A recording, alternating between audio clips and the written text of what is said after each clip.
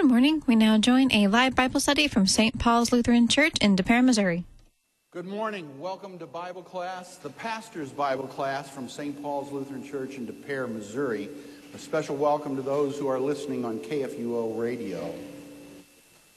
This is the third Sunday. As we heard last week, the emphasis of today is on joy.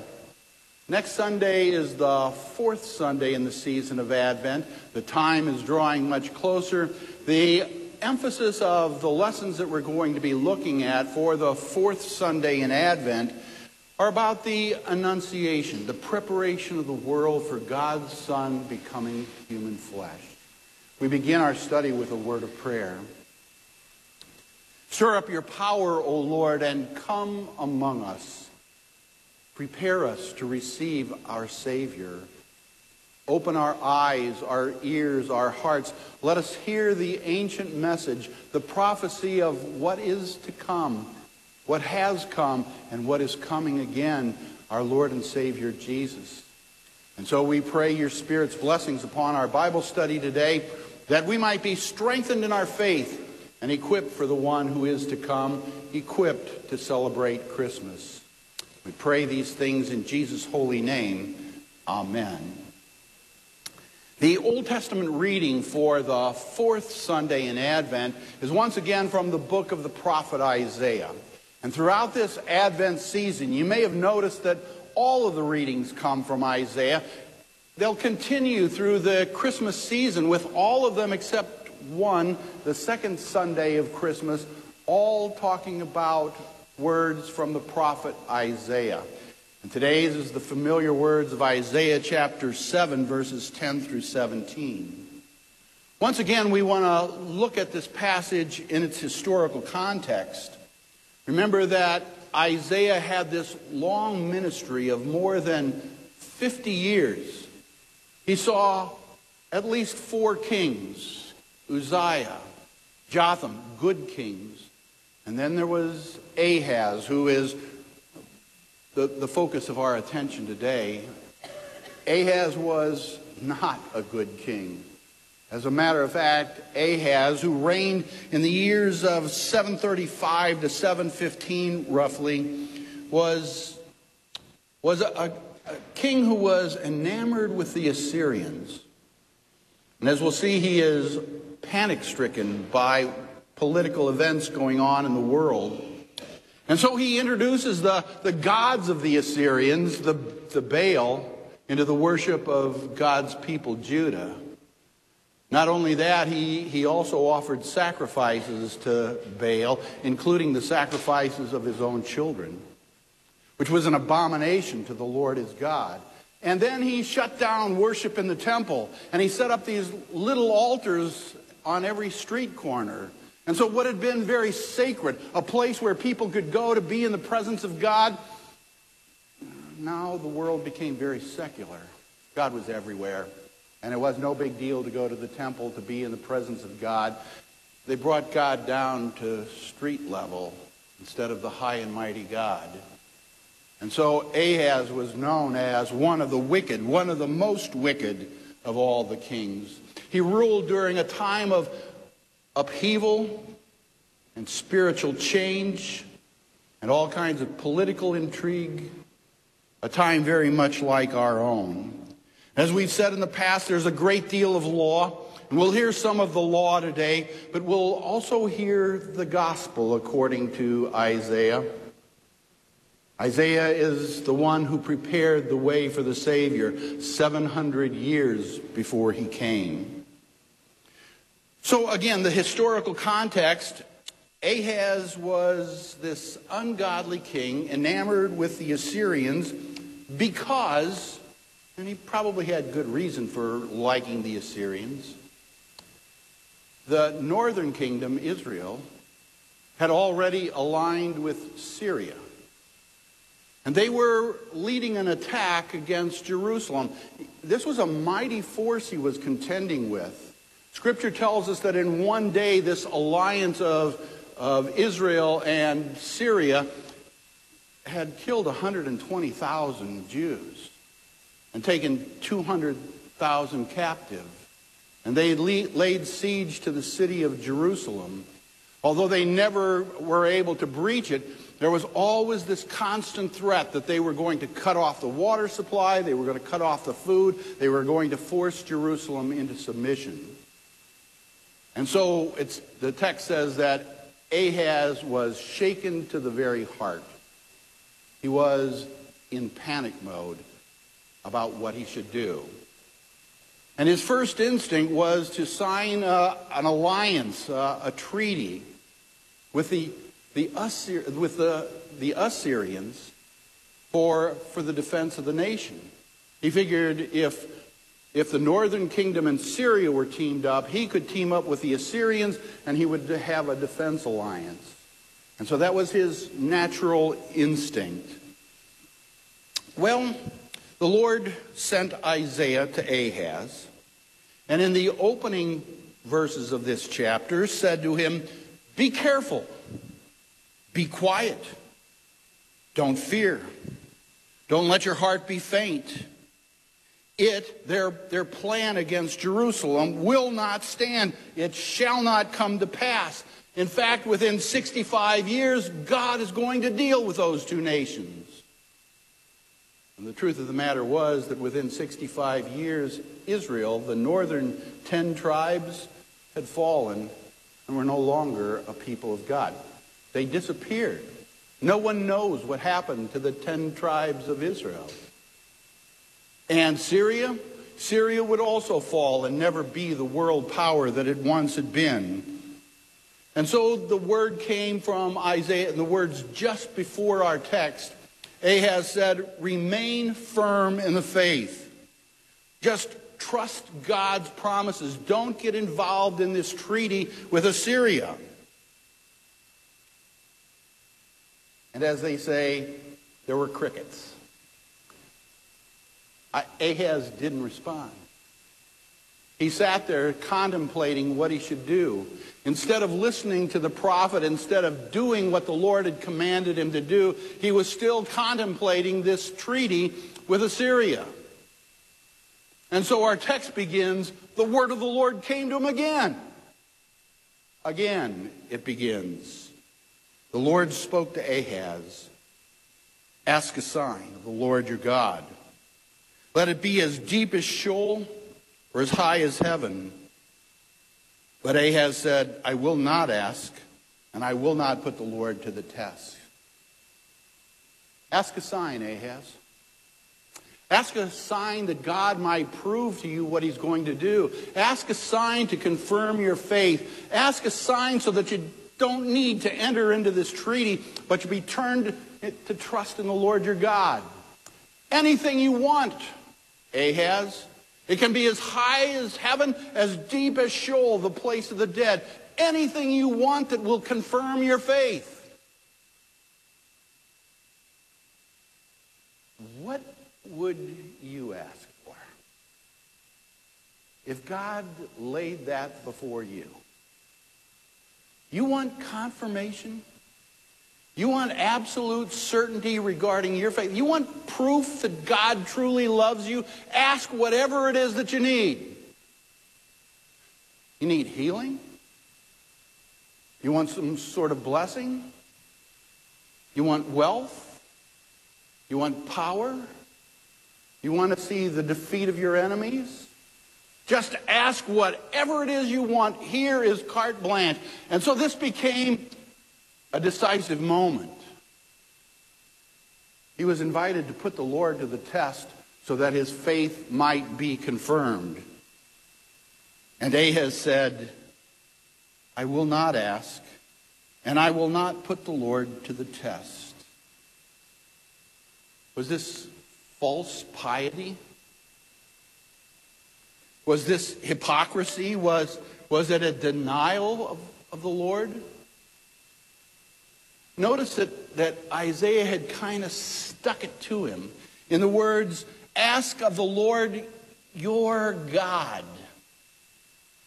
Ahaz had been flirting with all of these other gods, especially the Baal. And Isaiah said to him, "Now ask of the Lord your God." Remember who your God is. It's not Baal, it's the Lord. And so Ahaz responded, I'm not going to put the Lord. He didn't say the Lord my God. He just said the Lord. I'm not going to put the Lord to the test. And he looked so pious, but I think he'd already made up his mind. The decision had been made. He wasn't interested in any sign from God. He wasn't interested in confirming his faith. All he was interested in was protecting his kingdom, protecting his power, protecting his throne. And God saw through it all. God said, you won't ask for a sign? I'll give you a sign. Whether you want one or not, I'm going to give it to you. And that's where our text in verse 13 picks in. He said, hear, O house of David. Is it too little for you to worry men, that you weary my God also? Therefore the Lord himself will give you a sign. Behold, the virgin shall conceive and bear a son, and shall call his name Emmanuel. He shall eat curds and honey when he knows how to refuse the evil and choose the good. For before the boy knows how to refuse the evil and choose the good, the land, those two kings you dread, will be deserted. The Lord will bring upon you and upon your people and upon your father's house such days as have not come since the day that Ephraim departed from Judah, the king of Assyria. O house of David. Ahaz was part of that Davidic line. You remember back in 2 Samuel 7, King David wanted to build a temple for the Lord, a house for the Lord. And at first Nathan the prophet said, go and do what's in your heart. Build that temple. God will be pleased. But then the Lord appeared to Nathan and said, no, go back and tell him, you're not going to build me a house. I'm going to build you a house. I'm going to raise up your son after you. I'm going to establish his kingdom forever. God made a promise to David of a house, a lineage. One of his sons would sit on a throne forever. And the people of Israel and Judah put a great deal of stock in this promise, this word of God to King David. Some of them thought they could never be defeated because God had promised there would always be this king, a descendant of David who would rule forever. And so they could spit in God's face. They could live as they pleased. It didn't matter because God made a promise. That was clearly a misunderstanding of God's promise to King David. Would God establish a kingdom for David? A descendant of David who would sit on a throne and rule forever? Absolutely.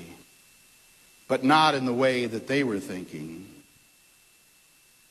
Is it too little, Ahaz, for you to weary men, to weary my God? And once again, you see the contrast. Isaiah started saying, the Lord, your God. Ahaz talks about the Lord, but Isaiah said, my Lord. Is it too little a thing that you weary men, that you also weary my God with your nonsense? You've made up your mind, you know what you're going to do, and so does the good Lord. Lord's going to give you a sign because he wants to strengthen your faith. He wants you to believe. He's going to give you an amazing sign. Behold, a virgin shall conceive and bear a son, and shall call his name Emmanuel. Once again, that powerful word, behold. Pay attention because God is going to do something amazing, something truly wonderful. Pay attention to this vision. A virgin will conceive. The Hebrew word is almah. There are all kinds of scholars today who will tell you that almah simply means a young woman of marriageable age. Not necessarily a virgin as we know the term today, but a young woman of marriageable age.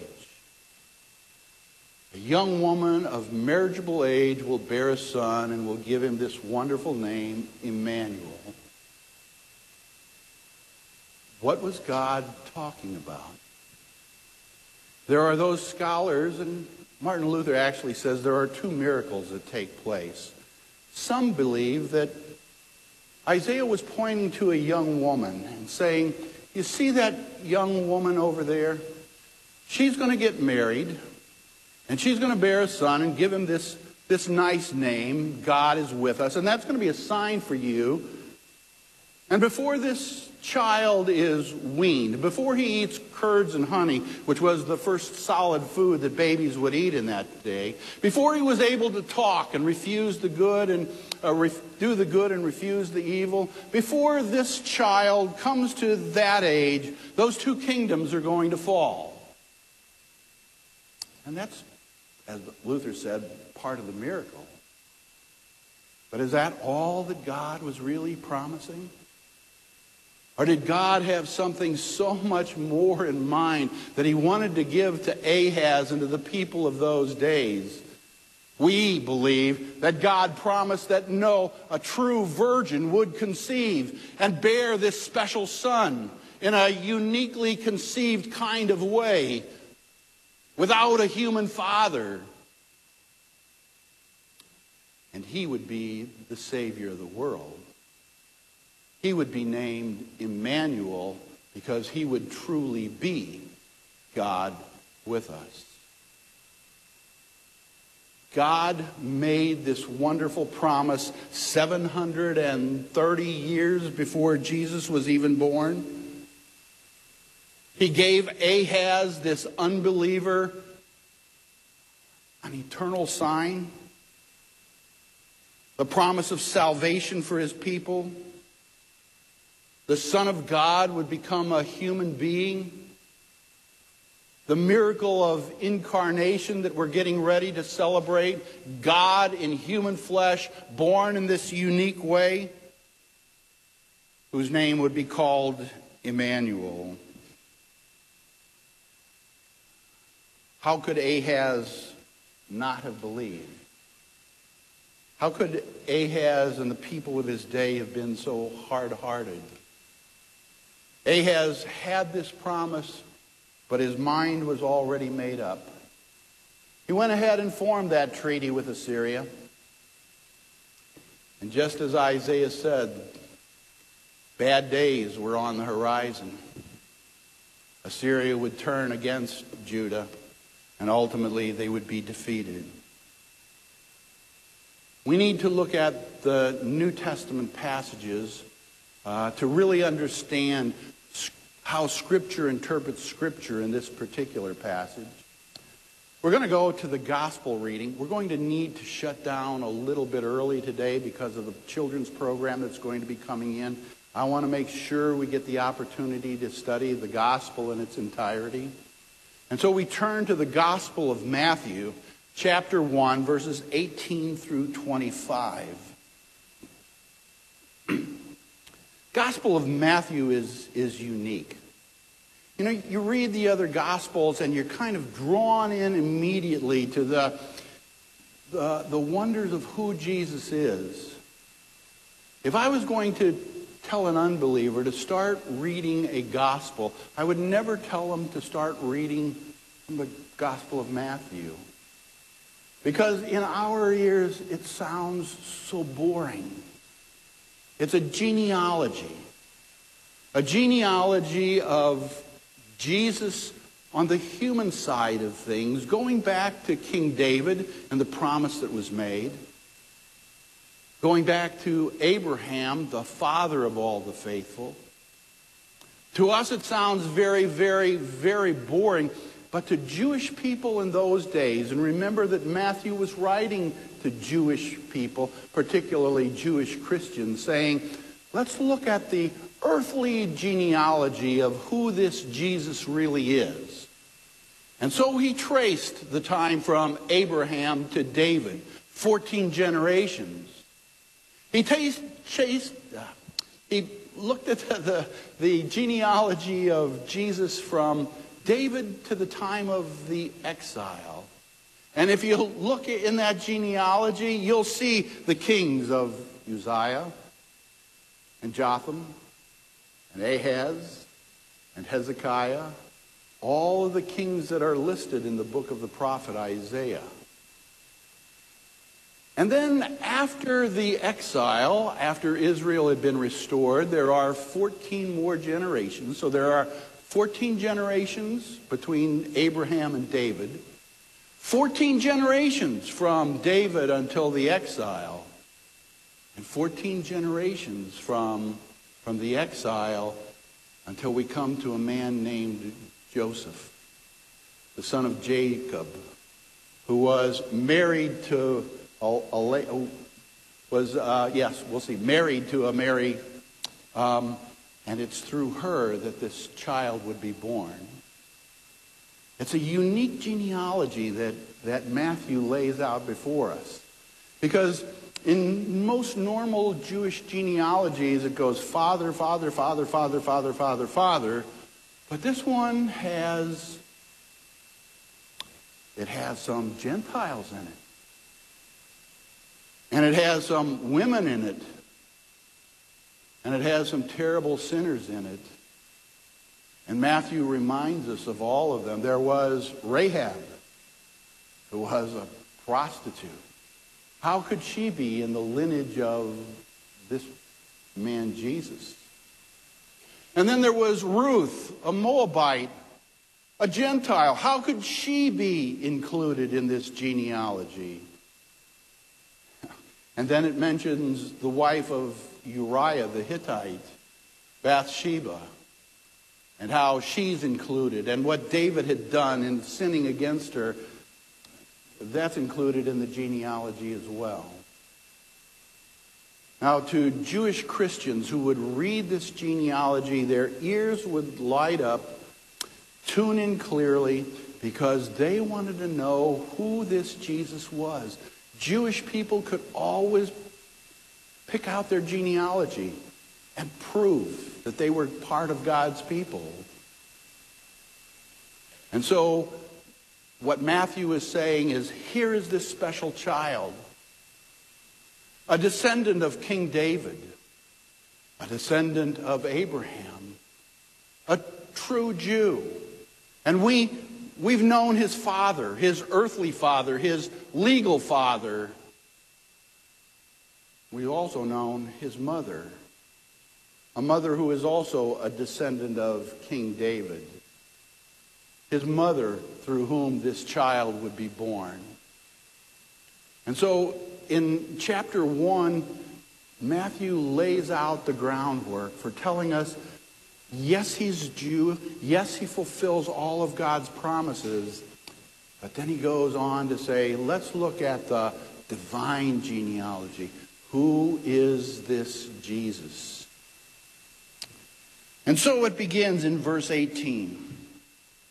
Now, the birth of Jesus Christ took place in this way. When his mother Mary had been betrothed to Joseph, before they came together, she was found to be with child from the Holy Spirit. And her husband, Joseph, being a just man and unwilling to put her to shame, resolved to divorce her quietly.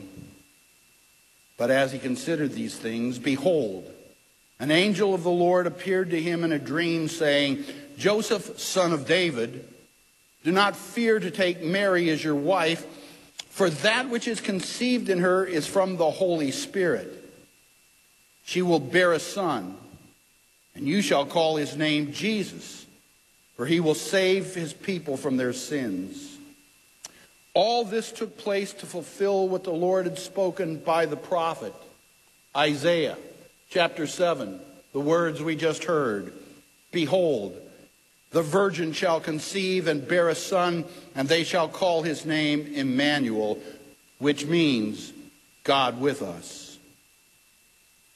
When Joseph woke from the sleep, he did as the angel of the Lord commanded him. He took his wife, but knew her not, until they had given birth to a son, and he called his name Jesus. Behold, a woman. Behold, Mary. Behold, they were betrothed. Now, in those days, betrothal was a lot more than what we call engagement. In fact, they were legally already married. A dowry price had been paid. Mary and Joseph had made a public vow to one another that we would call the marriage vow today. They were legally considered by everybody in the community husband and wife. But they hadn't yet come together because in those days the celebration always came later. After there was this public vow exchange, there was a time period of waiting in between as the husband prepared the house, the wife prepared herself, and then there was this week-long, sometimes celebration of the marriage. And it was at that point that the woman then moved in with the man, and they began their life together. Mary and Joseph apparently had already done everything except that last step. They were legally and in the eyes of God married, but they had not yet come together to live together as husband and wife. Before they came together, she was found to be with child. You got to wonder, who found out? How did they find out that she was with child? Was this something that Mary shared privately with Joseph? Or was this public knowledge that everybody in town knew that she was pregnant? And what would that mean for her? Joseph's reaction was, well, it could have been anger. He could have felt betrayal.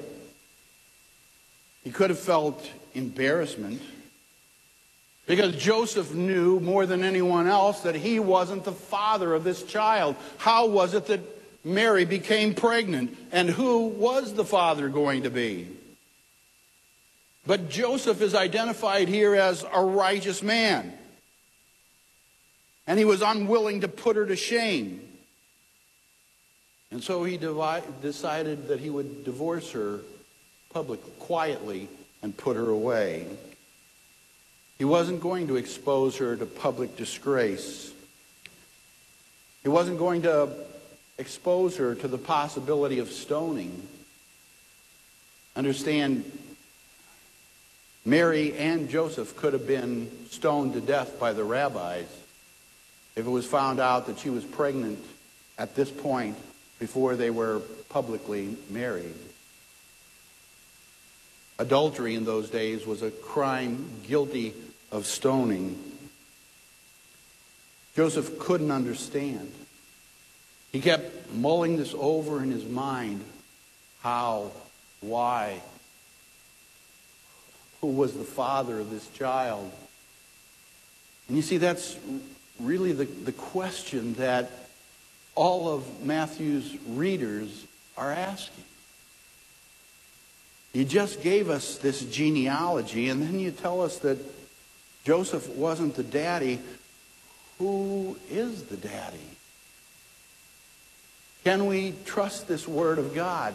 Isn't that the question that modern Christians are asking as well? Who's the daddy? Did he have a human father or didn't he? And Matthew sets out then to explain to us there is no father. The Lord intervened in that moment, and he sent an angel to reveal the truth. Once again in verse 20 it says, behold.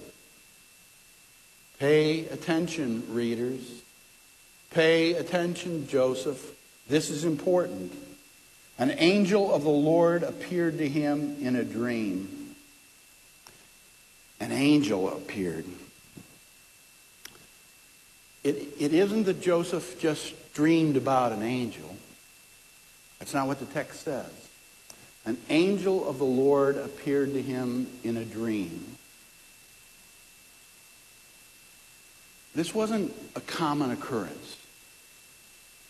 You know, we sometimes read the Christmas story and we get this idea there were angels everywhere all the time. This was just a common, ordinary occurrence.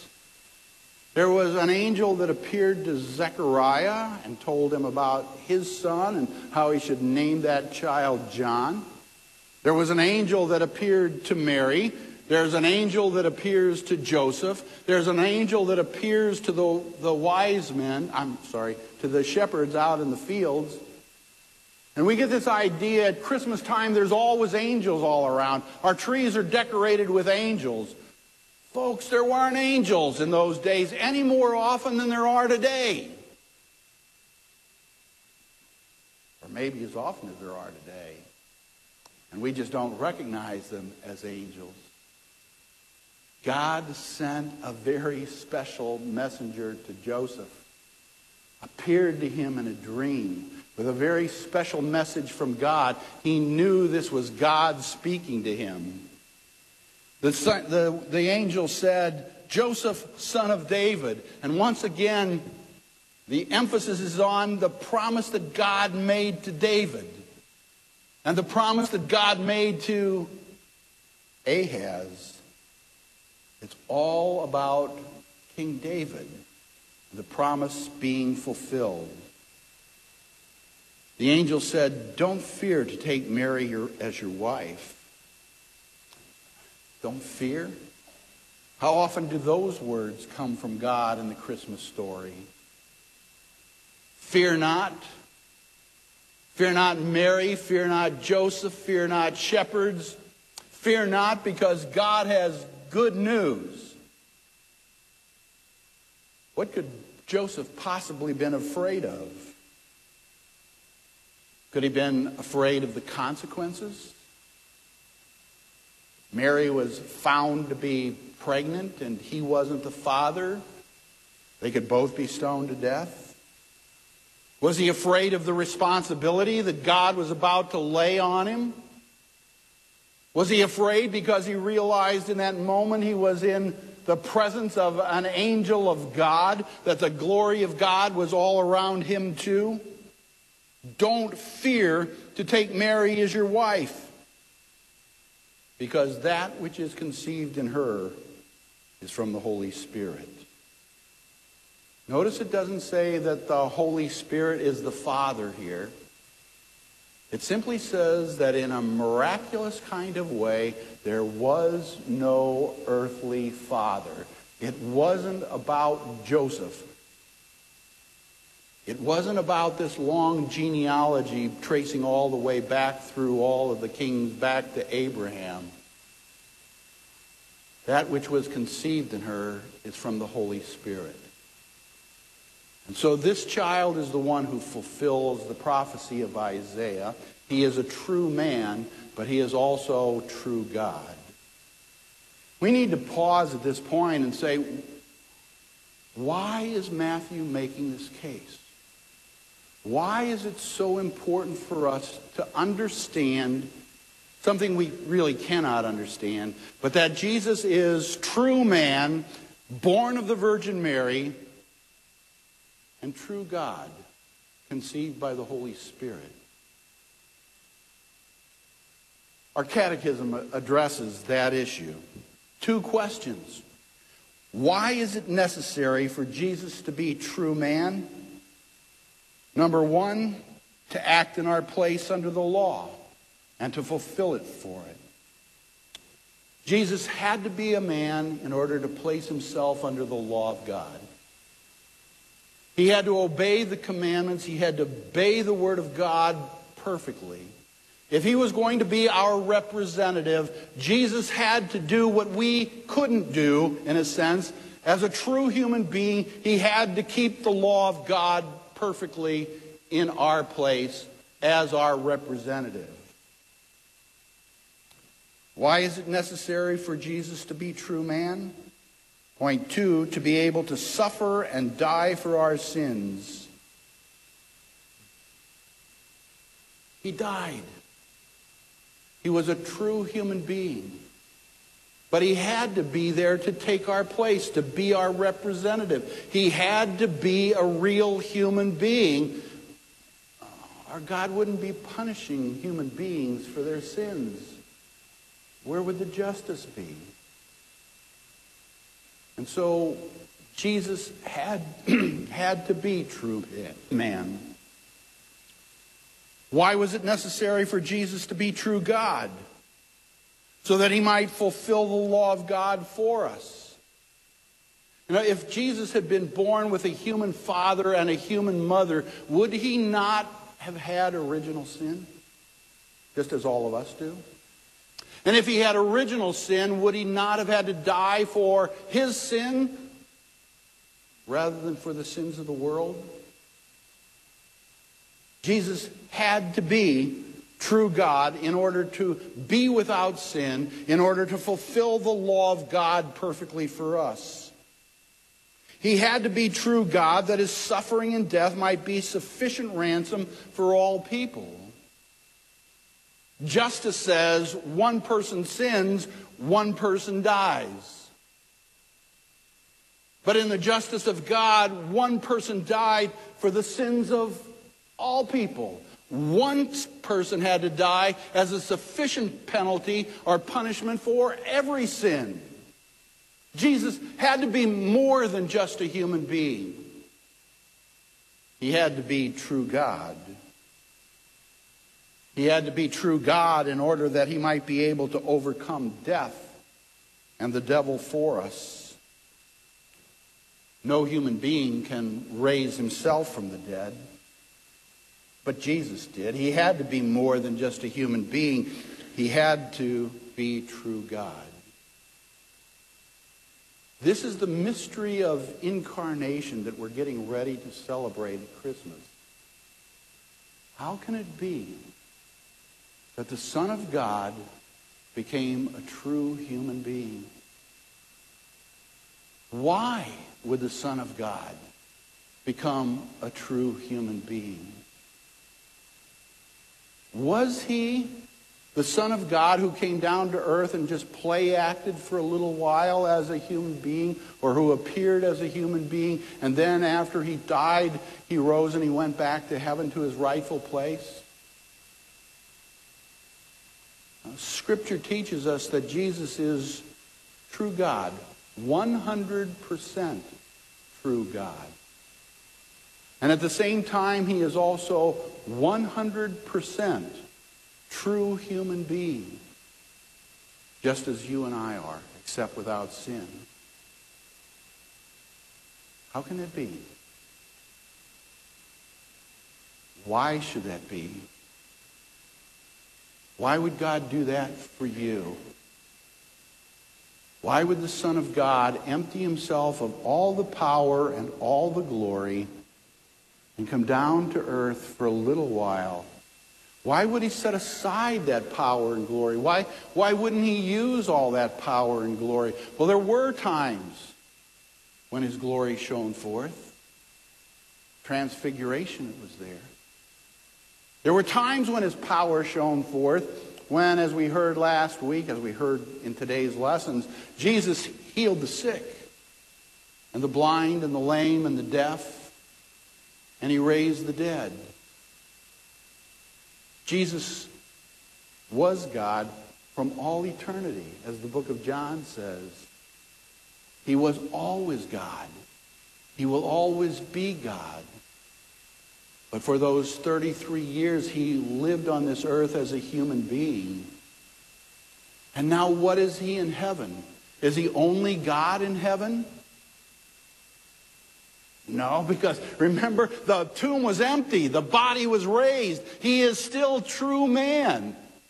And do you realize what a powerful message that is? That now there is a man sitting at the right hand of God, one who has been tempted as we're tempted, one who has suffered all that we suffer, one who has struggled as we've struggled, who understands us better than we understand ourselves. who understands the darkness of this world that we live in. Jesus, the Son of God and Son of Man, sits at the Father's right hand, ruling over all things for our sake. This is the mystery of incarnation. Imagine. Just imagine. Why would God do this for us? And the word keeps coming back, as we'll hear in the epistle lesson for next week. As we hear throughout the gospel, it was all because God so loved the world, he gave his only begotten Son. Now try to imagine that for a moment. That God could love you, a sinner like you, so much that his Son would take on flesh like you and suffer for you and conquer death and the grave for you so that you might be his eternally. The angel's message goes on. Verse 21. You shall call his name Jesus, for he will save his people from their sins. In Hebrew, the name would have been Joshua. The Lord saves. Jehovah saves. This was the reason why the Son of God took on human flesh, that he might save the world. There were obviously others who had this name, and they all pointed to God's grace. Joshua, Old Testament heroes, strong leaders of God's people. But this one, this Jesus, would actually save his people from their sins. And now Scripture interprets Scripture. The angel interprets Isaiah chapter 7 for us. All this took place to fulfill what the Lord had spoken through the prophet Isaiah. Behold, the virgin shall conceive and bear a son, and shall call his name Emmanuel. When Joseph woke from the sleep, he did as the angel of the Lord commanded him. He took his wife, but knew her not, until she had given birth to a son, and he called his name Jesus. Joseph, remember, was a righteous man. Imagine that. In the eyes of God, Joseph was a righteous man. He believed God's word. In contrast to Ahaz, who first heard this word from Isaiah, who didn't listen, refused to do God's will, we have Joseph, the righteous man, who hears this word of God and obeys it and takes Mary home to be his wife. He gave him the name Jesus when the appropriate time came. You know, Matthew doesn't go into the Christmas story the same way that St. Luke did. He doesn't tell us all about the manger scene.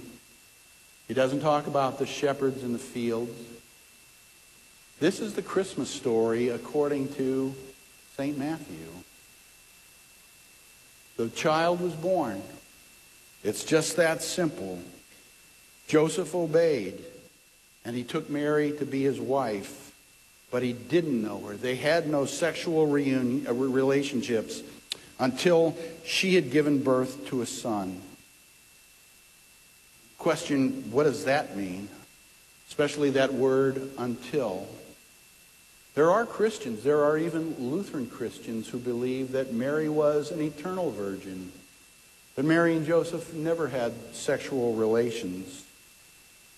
I don't believe that's what Matthew is trying to say to us. We know, for example, that Jesus had other brothers, James, for example, that we heard about last week. But here it says there were no sexual relations until she had given birth to a son. Matthew uses this one last sentence. He knew her not until she had given birth to a son and called his name Jesus. There was no father. Jesus was conceived by the Holy Spirit. He was born of a Virgin Mary. Matthew makes it absolutely clear that the promise that was given to Isaiah is the promise that is fulfilled in Jesus, the Son of Mary. Any questions about those two verses? We need to quit a little bit early, so we're going to briefly breeze through Romans chapter 1, verses 1 through 7, the epistle, because it also speaks of what's happening here. Notice that Romans 1, 1 through 7 follows the usual order of an Old Testament, a New Testament letter. It's from Paul to all those in Rome who are loved by God and called to be saints. But then there is an expanded section there in which Paul talks about, in those verses from 1 through 6, about some key points that he wants to make in the letter that's going to follow. And Paul makes use of some words that are going to be repeated. If you notice, he talks about the gospel, the good news. He talks about grace, that undeserved love. He talks about faith. He talks about the nations, the Gentiles, because he was called to be the apostle to the Gentiles. He talks about the love of God and love for one another. But when he gets right down to it, this passage is all about the Son. Here's the real emphasis of this entire epistle. And he lays out a summary of it in the opening words. And so it begins. From Paul, a servant of Christ Jesus, called to be an apostle, set apart for the gospel of God, which he promised beforehand through his prophets in the Holy Scriptures, concerning his Son. Verse 3, concerning his Son, who was descended from David according to the flesh, and was declared to be the Son of God in power according to the Spirit of holiness by his resurrection from the dead. Jesus Christ our Lord, through whom we have received grace and apostleship to bring about the obedience of faith for the sake of his name among all the nations, including you who are called to belong to Christ.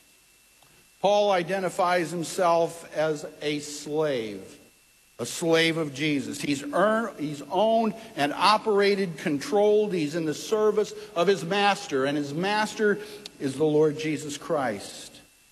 He follows in a long train of Old Testament prophets who called themselves servants, slaves of God. And so he's identifying with those Old Testament spokesmen. He makes sure that they recognize that he has been called to be an apostle.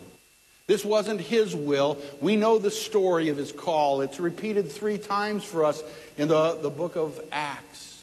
But Paul wants to make it absolutely clear to the Romans, this wasn't something that he did on his own.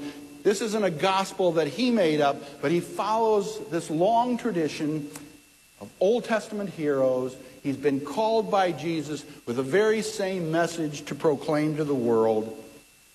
And it's all about the Son, verse 3. And what does he say about the Son? He's descended from David according to the flesh.